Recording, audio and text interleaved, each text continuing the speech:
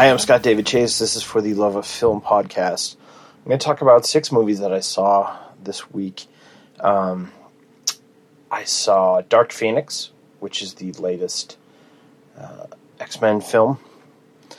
I saw The Dead Don't Die, Jim Jarmusch's new zombie, I don't want to call it a parody or comedy, but it's sort of like that. So Brightburn, and then I watched another film in the River Phoenix filmography, Stand By Me, and then I watched a couple Disney classics, and I used the classics with an uppercase C because that's how Disney qualifies them. I wouldn't necessarily call either of these classics, one of them certainly more than the other, but I watched The Rescuers and then The Rescuers Down Under. The 2 Disney movies and Stand By Me I watched on home video because they're older films, obviously. Or maybe not, obviously, if you're not familiar with them. But so first thing I'm just going to go in order that I just said them, I guess. I did watch Dark Phoenix yesterday.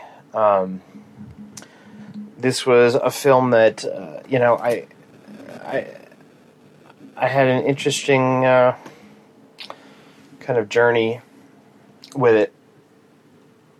This is the 12th film in 20th Century Fox's X-Men film series, franchise, what have you. There will be one more coming out next year in 2020, which is The New Mutants, and I'm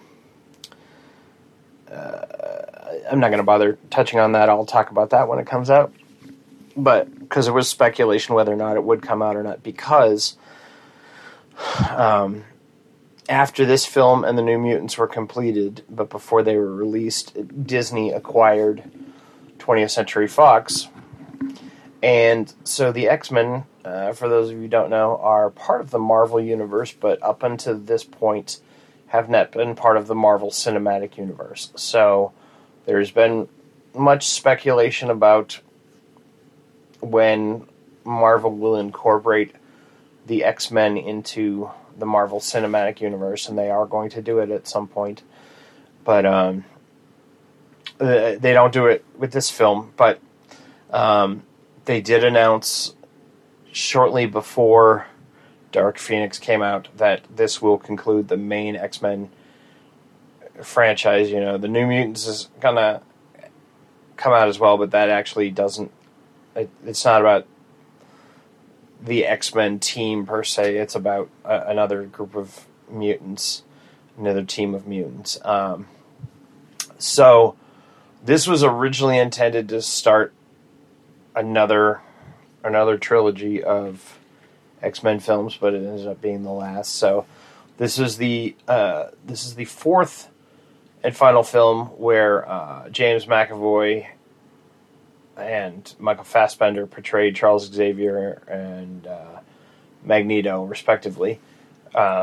Jennifer Lawrence also portrayed Mystique in all 4 of the last films, and I believe Nicholas Hoult played Hank McCoy the Beast in all 4 of them as well. They all returned in this one. It started with X-Men Days of Futures Past. I'm sorry, not Days of Futures Past. X-Men First Class, which took place in the 60s. And then Days of Futures Past, which is a time hop, a film which combines this cast with the original cast of X-Men X2 and X-Men United. And then 2 years ago, X-Men Apocalypse, which took place in the 80s. And then this one takes place in 1992. So, the X-Men series has been a mixed bag. There's been some that are fantastic. There's been some that have not. And, the first X-Men movie sort of, in 1999, directed by Bryan Singer, kind of ushered in a new wave of superhero films, of comic book adaptation films, and the era that we're in now, the type of superhero movies we have now, you could argue really wouldn't have come about had that film not only come out, but been a success. Excuse me. And then various films in the franchise have varied in quality and critical acclaim. And usually they've been commercially successful as well. But the last film, X-Men Apocalypse, was, in my opinion, and also many other people's opinions, a horrible, horrible film. It was one of the low points of the franchise. So I was tentatively, I was very hesitant about whether or not Dark Phoenix was going to be any good. This is the second time that they've tried to adapt the Jean Grey Dark Phoenix saga, which is one of the most beloved storylines of the original X-Men comics. But because of the events of the film Days of Futures Past, it basically wiped out the events from X3 the first time that they tried to do the Dark Phoenix saga. But when I first saw the previews for this film, maybe 6 months ago, I was like, that looks decent. It looks like it's going to be better than X-Men Apocalypse. It opened a few weeks ago and was getting horrendous reviews. It is on Rotten Tomatoes. It's the lowest rated, the worst reviewed film in the X-Men franchise, and it's going to be, it's considered a box office bomb. It is not making the money that they expected it to. So I pretty much was not planning on seeing it at all. I was like, okay, it's garbage, and it's a crappy way to end the series, and the X-Men characters are going to be recast, and it's going to be rebooted when it's put into the Marvel Cinematic Universe sometime in the future. But I had this little voice in the back of my head nagging at me that if I didn't go see it, I was going to have this sense of not having completion with this series that I've followed for 20 years. So begrudgingly, I went and saw it yesterday as a matinee. The big thing that really enticed me was I'm part of the Regal Crown Club. Regal Cinemas does this thing where if every time you go see movies, you get points. After a while, if you accumulate points, you can get rewards such as free popcorn and soft drinks, and then free movie tickets. So I had a free ticket because I had just seen The Dead Don't Die the day before, and they let me know that I had a free ticket. So I was like, I'll wait. So that's what I basically was like, well, I'm not going to enjoy Dark Phoenix, so I might as well. If I'm going to see it, if I'm going to force myself to see it, a free ticket is the way to go. So I was going in, fully expecting it to be awful, and then the little pre-opening credit prologue was a bit clunky, but not terrible. And then the movie opened, and the first big sequence where the X-Men rescues a space shuttle that's having trouble from space was actually pretty well done. And they did some really cool stuff with some characters I like, primarily Nightcrawler, portrayed in this film by Cody Smith-McPhee, which they did a great job with his makeup. I still really liked Alan Cumming of his portrayal in X2 of Nightcrawler, but that was 15, 16 years ago. Excuse me. I really like that. Nightcrawler's sort of an underused X-Men character, but I really enjoy him. And yeah, they did a great job with him. And so the movie kind of unraveled. And then while the Dark Phoenix story is not only, it doesn't go by how it was done in the comic, it kind of does its own thing, and it's not this great grandiose story arc that it is in the comics, but it's also kind of its own thing in this film, and it involves an alien race trying to get the power, and Jessica Chastain plays one of the aliens, kind of the head alien, trying to get this power, and it's Sophie Turner who plays Jean Grey in this, sort of struggling with herself and trying to control this power, and also struggle with some things that Charles Xavier did when she was a child to try and protect her, but wasn't completely honest with her, and some things happen, some relationships are damaged and severed, and one of the key characters from these past 4 films dies. I won't give a spoiler in that, but I knew I had actually, someone had sort of spoiled it for me beforehand, but I wasn't really that upset about it because I wasn't planning on seeing the movie at that point. But I was like, oh, okay, that person dies, all right. But they do some interesting things with both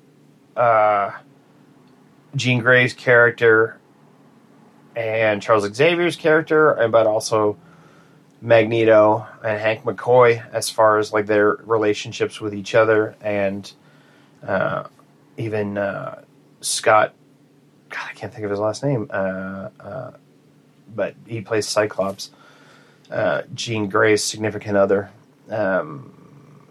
They do some interesting stuff with the characters. It is far from a great film, but it is also far from the absolute train wreck that all the reviews are making it out to be. I will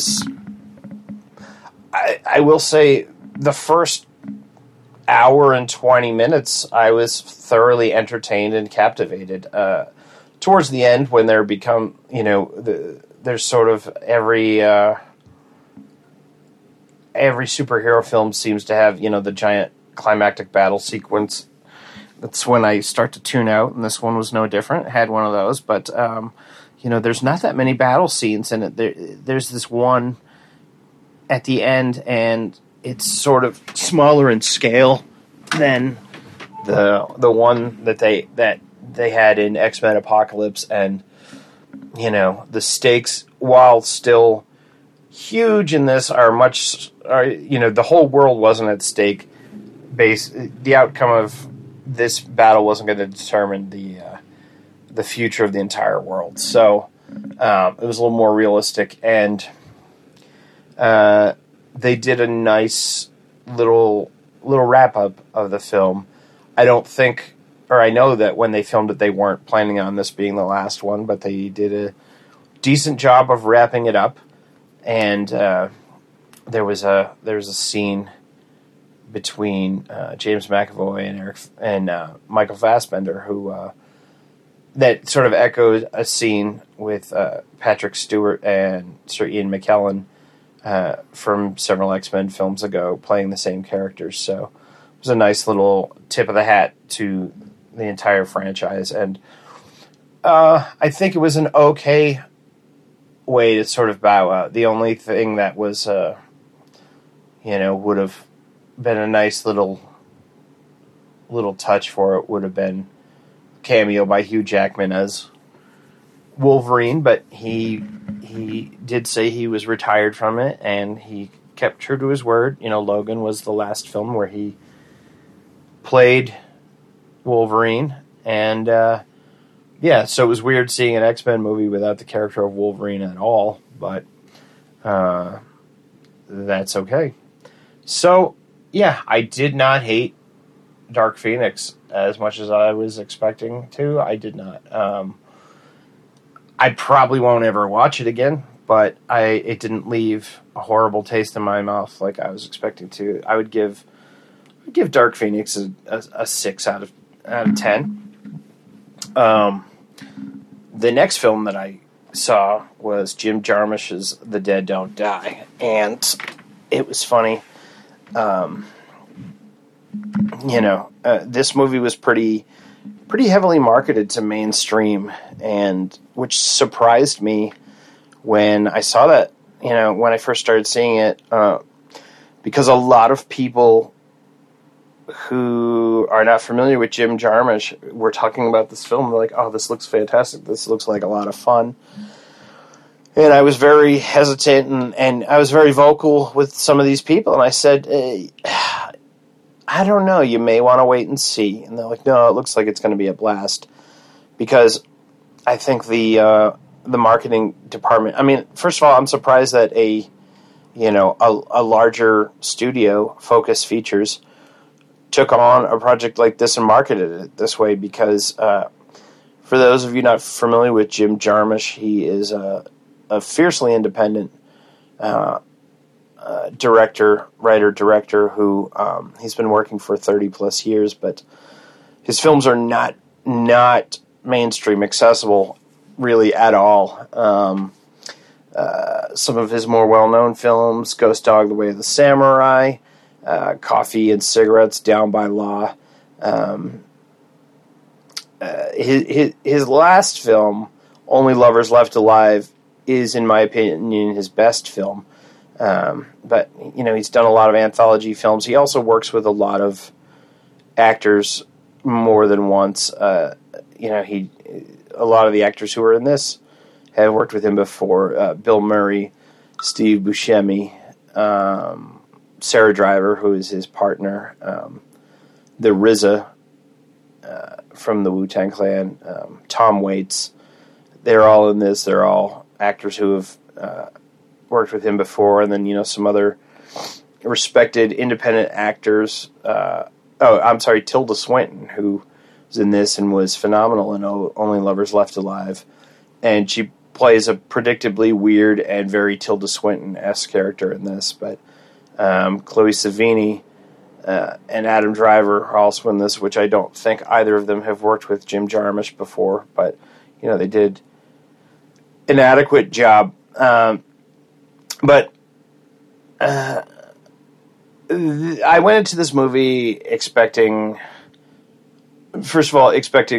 not to really enjoy it. I have a weird relationship with Jim Jarmusch. I look at Jim Jarmusch oftentimes the way I look at Neil Young, which, not coincidentally, they collaborated on the film Dead Man, starring Johnny Depp, 20-something years ago. But I respect the hell out of Jim Jarmusch, and I really appreciate that he does his art exactly his own way, and I am really genuinely glad that he is still able to make art, and I think he's making important art. However, I don't actually enjoy most of what he does, but I will respect it, and when I see one of his films playing, I will absolutely go see it in the movie theater, because I'm all about supporting independent artists, regardless if it's to my taste. And, every once in a while, something like Only Lovers Left Alive comes out, and it's fantastic, and I'm, my sense of what creativity human beings can come up with is renewed. But this was not the case with The Dead Don't Die. It's sort of quasi-inspired by his reflection on the passing of George Romero, the filmmaker of the original Night of the Living Dead. While not the first zombie film, certainly the first film to really make zombie films part of the popular consciousness. But Jim Jarmusch is not a horror director, does not have reverence for the genre, and also this wasn't really a spoof or a satire.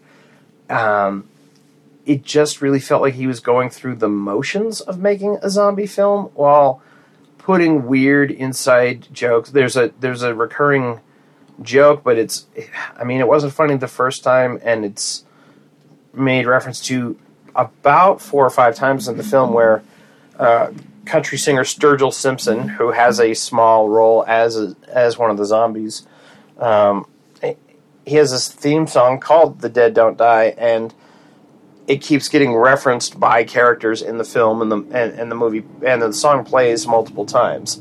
And oddly enough, it's not on the soundtrack album that was released for the film. It was released separately as a single, but you can't get it on the soundtrack. But that was one reference.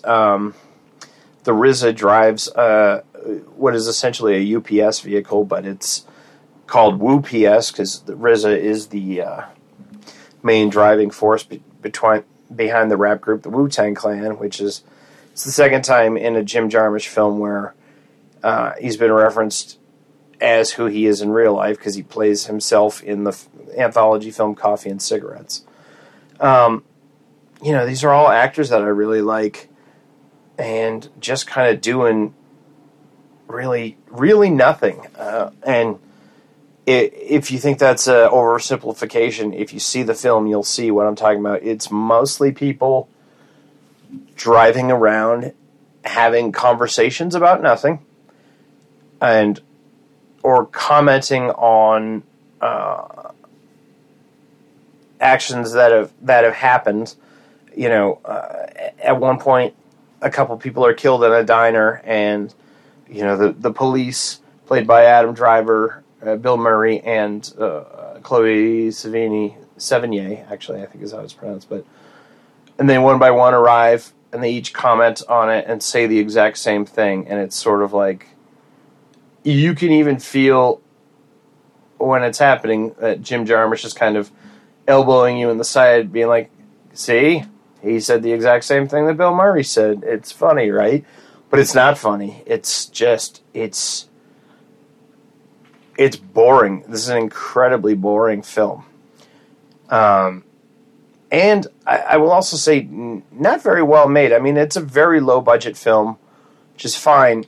But the effects, the biggest thing about, so to kill zombies, you have to sever the head from the body. And in this film, they choose not to have blood in there, but sort of like a weird dust. And every time that happens, dust comes out of their neck, and it's a really poorly executed digital effect. And yeah, any of the effects that are digital in this film are just look abysmal. I don't know if that was done intentionally or not, because like I said, it's not cheeky enough to be,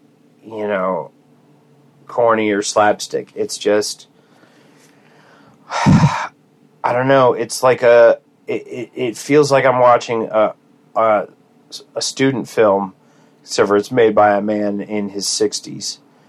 I really can't recommend this film to anyone. I mean, if you're a diehard Jim Jarmusch fan, you're going to see it anyways, so you don't need my recommendation one way or another. If you're fans of any of the actors that are in this, I'd say give it a pass. Just because they're wasted in the roles that they're in. There's really hardly anything entertaining in this film. The only thing that I really enjoyed, Tom Waits plays a homeless hermit, and he's the one who kind of offers some commentary throughout about society, and it's a great Tom Waits role, and I'm a huge Tom Waits fan, so I got like a little bit of a chuckle out of that, but really it's not worth the price of admission. I paid $12 to see this, and I feel like Jim Jarmusch owes me about $11.50 back. I would give The Dead Don't Die a 4 out of 10. It was just kind of okay, that's what I expected. And, having said that, I'm sure if Jim Jarmusch makes another film, I'll go see it. But, yeah, this one was not... Didn't really grab me at all. The next movie I saw was Brightburn, which it's kind of a comic book movie without a comic book. In a nutshell, like the simplest way that I've explained it to people is it's basically the story of Superman if Superman became bad instead of good. Having said that, this is not based on the DC Comics hero Superman at all. It's a farmer couple, husband and wife, who cannot conceive a child, and then one night a spaceship crash lands on their farm, and there's a baby boy in there, and they raise the boy as their own. And when he's an adolescent,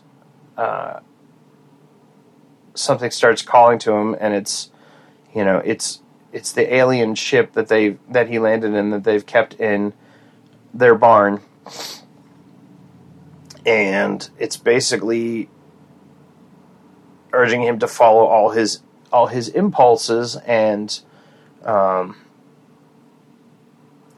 a little by little he starts using his powers to follow these impulses rather than to help people, and just ends up hurting a couple people, and then eventually he just goes on this violent killing spree. He has the superhuman strength. He has the power of flight. He is seemingly invulnerable. At one point he gets shot from very close range in the back of the head, and it doesn't kill him. And then he invokes his wrath on the person who shot him. It was written by two of James Gunn's brothers. James Gunn, known very well for directing the first two Guardians of the Galaxy movies and doing a lot of independent horror films before that. And he also did this quirky black comedy superhero film several years ago called Super, starring Rainn Wilson, and it's revealed in sort of the end credits of this film that this takes place in the same universe. So whether or not that'll get tied in together or not remains to be seen. But it was I don't know. It was entertaining enough, I guess. I wasn't sure what to expect. I mean, it wasn't quite compelling enough. I never really had a connection with Brandon Byer, the young boy, the character. I guess he kind of turns evil far too soon, and you don't really ever have any empathy for him, and he's not a compelling enough villain to really want to root for him. And it's weird that you can't decide on a tone, because it can be like a sort of gentle coming-of-age film and then becomes this, at times, very gory, violent, superhero, or not superhero, supervillain film. So it was kind of all over the place. It was an interesting premise that was kind of squandered in the execution. It wasn't... it was a whole lot of nothing when all was said and done. It was, the effects were decent in it, and, the acting was decent as well.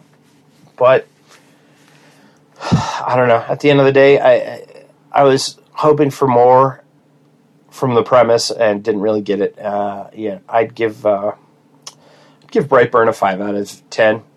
Not a complete loss, but not great either. Now, the next movie is Stand By Me, which is another River Phoenix film. One of the first films that he was in, actually. I believe he was 12 at the time. But it was it's an adaptation of a Stephen King novella, The Body. The studio changed the name of it for the film because they were worried that it would either, be construed as a horror film, which it's not, or some sort of sex romp movie, which it's also not. This was the first film adaptation of a Stephen King book that wasn't in the horror genre.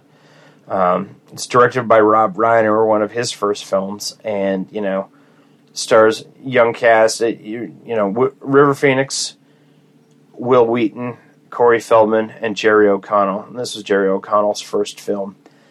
I first saw this film when I was around the age that the actors are in the film. I was, 11 or 12 when I saw it. It was one of those movies that I saw it at my best friend's house because it was a rated R film. I wasn't allowed to watch rated R movies at that age. And I remember it was talked about at school because, there's a lot of profanity in this movie. It's funny because by today's standards, it's a fairly tame film. Even though it is rated R, it's mostly just talk. But 1986, it was crazy. There was a movie with kids swearing this much in it, and it takes place in 1959. So it's a slice of life of America, a bygone era. It's four friends growing up in a small Oregon town. In the Stephen King novel, it takes place in Maine, as most of Stephen King's books do. But for some unknown reason, it was switched to Oregon for the filming. But and they hear about the whereabouts, about the body of a boy their age who was hit by a train, and then they go on a journey over a weekend to go find the body. And then there's a group of older boys led by Kiefer Sutherland who are also out to find the body to claim the reward. And, it's really about the bond of young men that they have at this age right before their interest in girls takes over. And, it was one of those movies that was always kind of held in a really high regard growing up, and revisiting it for probably the first time in 7 or 8 years, I still enjoyed it, but it didn't quite have the impact that it did when I was younger, and I was like, all right, it's not quite it doesn't have the dramatic hold that I was expecting it to. It's, it's not a bad film by any means. It's a well-crafted film, but it's takes itself a little bit too seriously, and I think it thinks it's making more profound points, dramatic points, than it actually is. But the four young men give great performances, and it's funny because Will Wheaton's character kind of grew up to be similar to his character. His character's a writer in it, and Will Wheaton is a blogger, and the characters of Corey Feldman and Jerry O'Connell they both kind of turn out to be screw-ups, and, you could make similar assessments of both of their professional and personal lives in the years since. And, River Phoenix's character, Chris Chambers, is referred to having been killed and, died far too young. And unfortunately, that really happened to River Phoenix, too. So it was interesting, kind of the parallels and whatnot between what the four characters went through in the story and what happened to the actors in real life. But, Stand By Me is a classic, but I don't know how much it'll actually stand the test of time over the next 100 years or whatnot. I enjoyed it, just didn't enjoy it quite as much as I used to. I'd give Stand By Me a solid 7 out of 10. And then I sort of wasn't planning on starting a Disney Classics thing, but I I recently joined a Disney movie club where it's like the old Columbia House Records and Tapes where they can send you a movie a month. I'm opting most often not to, but their introductory package was too much to pass up because I think I got 6 movies for $1 each, and so there are a lot of old classic Disney movies that I like. So I started with them, and this morning I actually started watching Pinocchio, one of the other ones, so I'm going to go through that. But yeah, I watched The Rescuers, and it was a 2-pack with The Rescuers Down Under. They were in the same package, so I had never seen The Rescuers Down Under, so I wanted to revisit The Rescuers, and after I watched it, I just said, okay, well, I'm going to watch The Rescuers Down Under. But this was from the late 70s. I remember really loving this as a kid, and it was pretty good. It's certainly darker in tone than a lot of Disney films, but I remembered it being dark in tone. It's interesting to me how much, because Don Bluth was one of the animators on it, and he went on to run his own studio later, and I'm a big fan of almost all of the work that Don Bluth did separately, but how much thematically and visually this looks like, particularly his film The Secret of NIMH, with the anthropomorphic mice and the little worlds that they inhabit. There was a lot of voices used in this who are were familiar to me from Disney's Robin Hood and Disney's Fox and the Hound, which are two of the films that I've always loved from Disney that I will probably review coming up too. But yeah, it's a fun movie. It's a pretty low stakes, the story, but it is a young girl is kidnapped, and then these mice go to rescue her from a riverboat in Louisiana that's guarded by 2 crocodiles. It's interesting how it's done because there's the 2 crocodiles who are in this, are anthropomorphic, and while they don't speak, they can kind of communicate with the other animals and whatnot. And in The Rescuers Down Under, there's a whole slew of crocodiles that play into the story, but they're not anthropomorphic. They're just regular crocodiles, and as is an eagle that plays a big part in The Rescuers Down Under. So it's weird when Disney chooses to make some of the animal characters human-like and some not. But yeah, I mean, it certainly looks dated, and it's certainly quaint for a Disney movie, which I think is part of its charm. But I still really enjoyed The Rescuers, and I love that hand-drawn animation. And it's amazing to me how sloppy some of the animation is in this. Like, you can see jagged lines on a lot of the outlines of the characters, and I don't think that was done on purpose. I think it was just because they were cranking out they were working on a lot of movies simultaneously.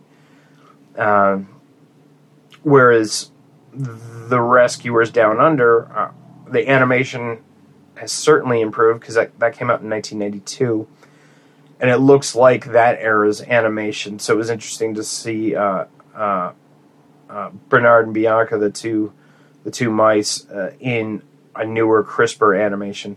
The one kind of trivia note: the Rescuers Down Under was the very first film to be done completely with a computer, where no camera was involved at all. It is mostly hand-drawn animation still, but it was done, none of it was actually filmed. It was the first film that was done completely without the use of cameras. So, that's sort of a footnote now, and a lot of the computer effects that were used in it definitely look 25 years old. This was sort of right after the success of The Little Mermaid and The Beauty and the Beast, and this didn't quite become the hit that those films were.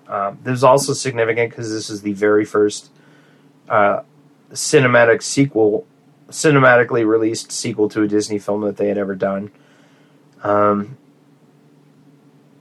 And, it's very similar type of story to the first one. But this time it's a young boy who's been kidnapped, but he's in Australia.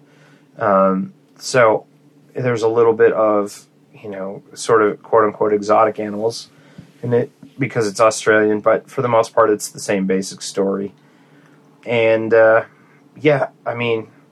was cute, it was pleasant enough, but, being 43, there wasn't a whole lot that I was going to get out of seeing a 27-year-old Disney movie at this point. I certainly had nostalgia for the first Rescuers because I saw that when I was a child, but saw this one as an adult. So, I would give the Rescuers, the original film, a 7 out of 10, and I would give the Rescuers Down Under a 5 out of 10. It's fine, nothing wrong with it, but it doesn't really stand out as a Disney film on its own. It's sort of a meh movie. And, so if you have young kids and you want to introduce them to some Disney movies, that's definitely not the way I would start. They'd really have to love the first film to be like, all right, well, they made another one, you want to watch that. But, otherwise I'd be like, it's not really a necessary movie. So those are the films that I saw over the last week or so. Thank you again for listening, and I'll talk to you soon.